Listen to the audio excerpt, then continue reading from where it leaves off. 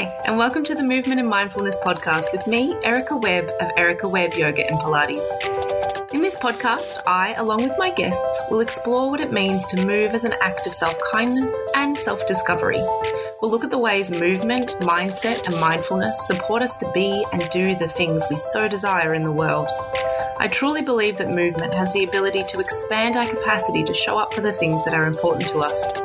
And I'm here to help you embrace the idea of movement as a powerful tool for wellness, rather than just another thing you think you should be doing. I'm thrilled you're here. Let's do this. Hello, and welcome to episode 29 of the Movement and Mindfulness podcast. I'm Erica, and I am super happy to have you here with me. So today is just one of my short Monday musing episodes, and I want to talk a little bit about what is self-care without self-kindness. And maybe you hear that and you immediately understand the distinction, or maybe you're like, I don't know how they're different. Aren't they surely the same thing?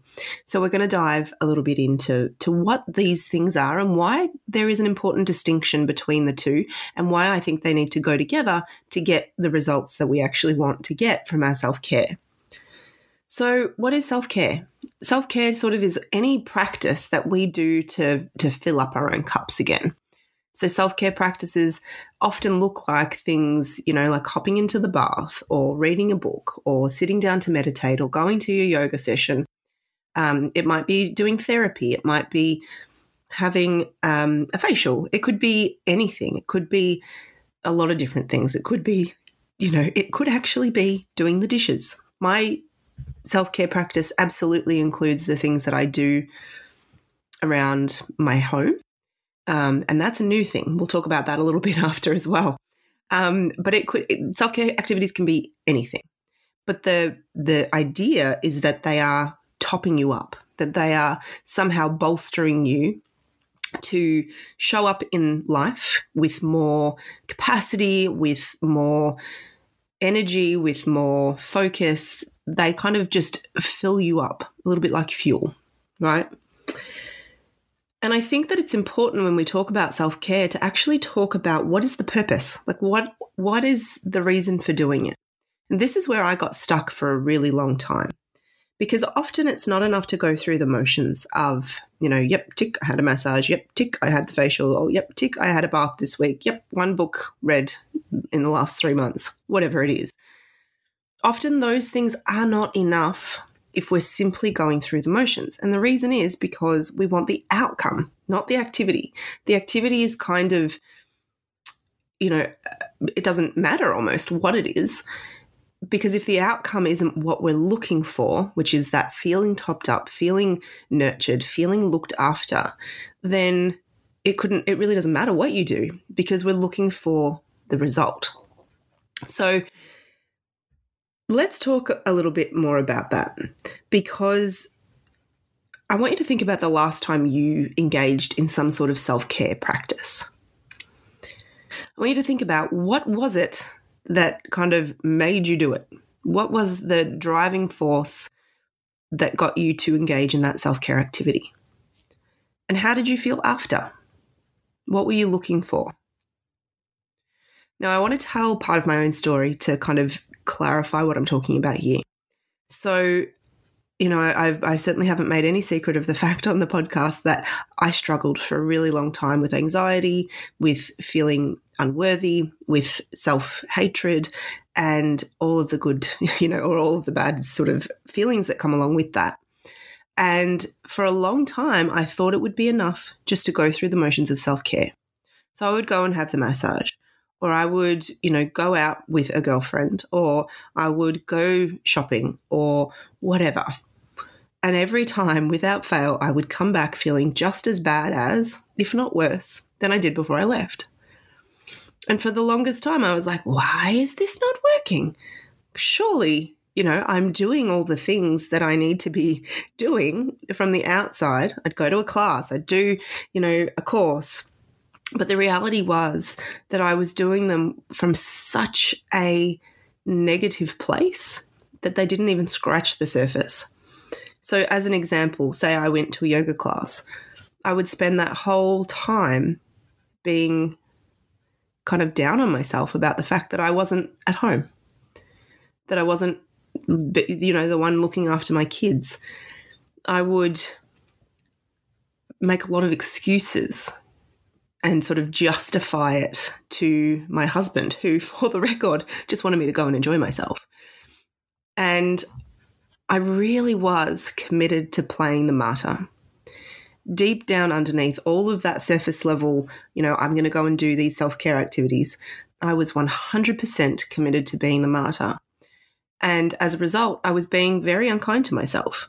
And so it didn't matter whether I had 65 massages in a week and attended 14 yoga classes. My underlying belief was that I wasn't worthy of any of it. And so I really wasn't allowing it to top me up. I wasn't allowing anything to top me up because I was so deeply committed to being the martyr. And so, when I was missing that self-kindness piece, the self-care wasn't as effective. And it wasn't until I actually realized that, hey, I'm not being very nice to myself here. And that took a little bit of external help. But it wasn't until I realized that I actually was able to give myself permission for the self-care activities to top me up. And that, I suppose, is where interesting activities like doing the dishes became self-care. Not always. Sometimes that just feels annoying. But, depending on how I'm looking at things, simple acts like that can be self-care because it pulls me out of overwhelm. It helps me to feel calmer by creating more calm in my external environment. And so, kindness, I think, is the really secret ingredient to self-care practices that actually make a difference. And this applies so much when we're on our yoga mat or doing any kind of mindful movement. Because if we are on the mat and we are looking at ourselves through eyes that see nothing but how we fall short of whether it's our own ideals, whether it's some external ideals that we're buying into, it's not going to matter what you do on the mat. You are never going to live up to your enoughness in your mind or your lack of enoughness in your mind. And so, this is why I talk so often about choosing kindness, because a practice that is intended from that space will feel a lot different to a practice that is inherently kind of punishing. The physical, you might not be doing really challenging stuff. When I say punishing, I don't necessarily mean that you're pushing your body to the edge, although you might be.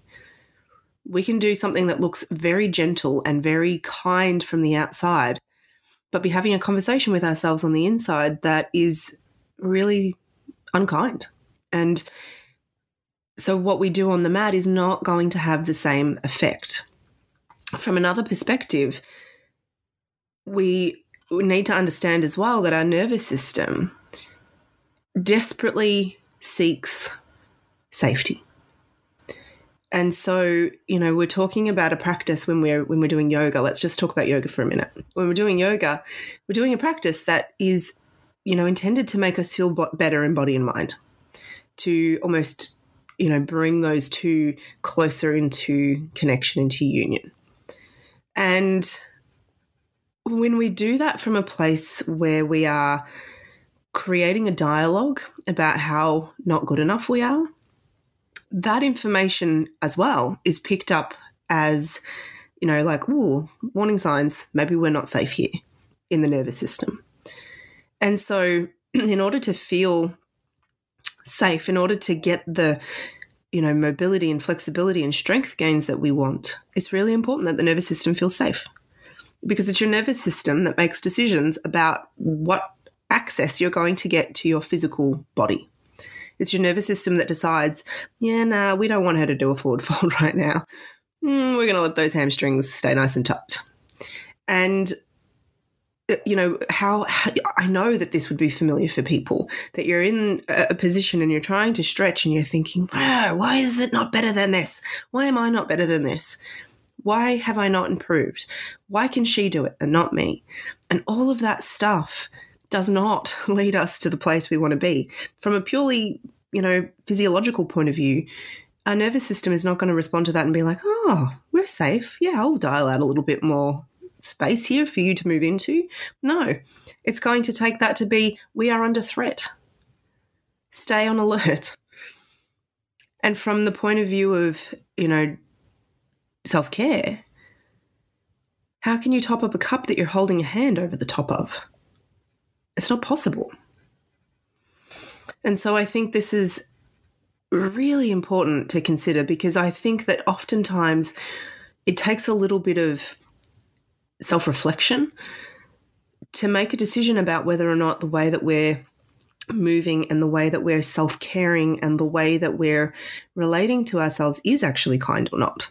For a long time, I thought I was being kind, and it wasn't until I gave myself permission to really look at what I was saying on the inside that I was like, oh, nope. Didn't get that one quite right. And, it gives you space to make a different choice. And this is the thing I want to point out is self-kindness is a moment-by-moment choice. So it's not something that it's like, oh, well, I'm just not that. I'm just not self-kind. And so, tough to me. I can't do it. It is literally a choice that we get to make now, and then now again, and then now again. And we won't always get it right. We won't always choose in that direction of kindness. And that's why we practice.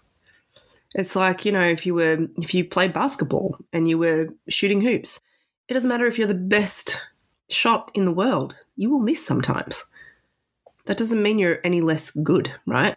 And so when we're practicing self-kindness, we are doing it from that place of recognizing that, sometimes we won't choose in the direction of self-kindness. Sometimes we'll very intentionally choose away from it. But we have to recognize that we do have a choice. And because we have a choice, we can always choose again.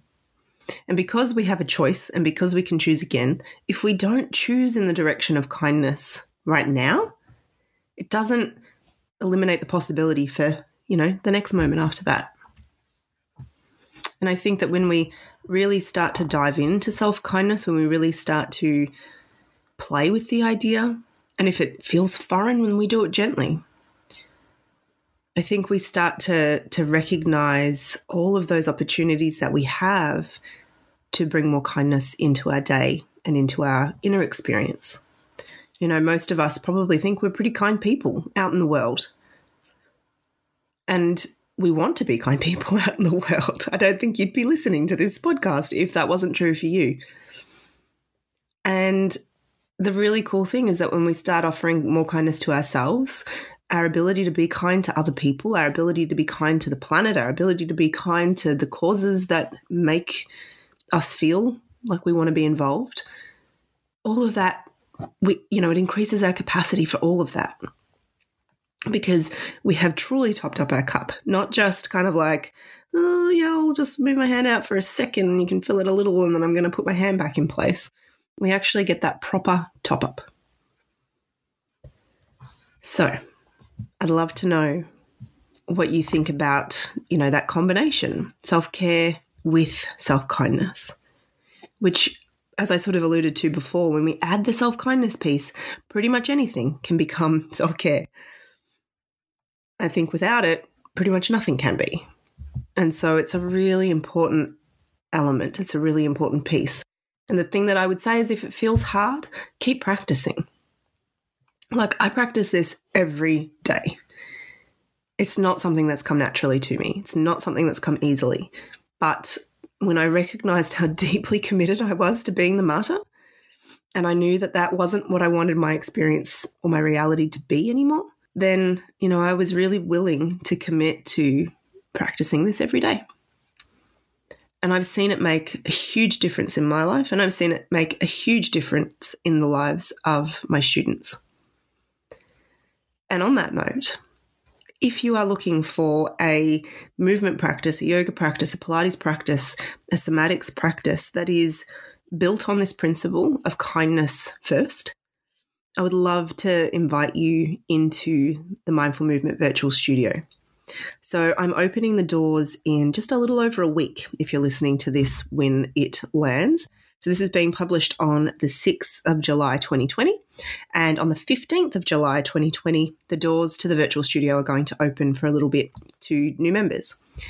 And if you don't know anything about the virtual studio, basically it's my online yoga and Pilates and somatic exercise studio. Inside, there's a whole bunch of pre-recorded material, classes of all different lengths from 5 minutes up to 60 that you can do anytime you like in your own home or wherever you happen to be. And we also do live classes each and every week. So at the moment, we do about 4 classes live each week, which are totally included in the membership. We also do a monthly masterclass. I bring in guests to talk about different things. We deep dive into particular ideas and practices. We have a private Facebook community where we get to chat and ask questions and explore ideas. And that's all for 27 Australian dollars per month. I'd love to see you in there. It is a really lovely space.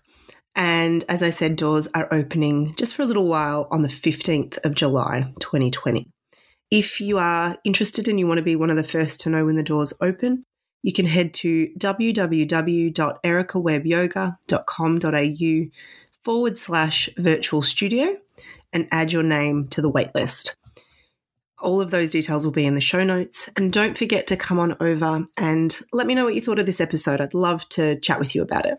You'll find me on Instagram and Facebook at Erica Webb Yoga. And I hope that wherever you are today, you are having a really great day and that as each new moment kind of arises, you are choosing to see yourself and talk to yourself and relate to yourself with kindness. Until next time, have a great day.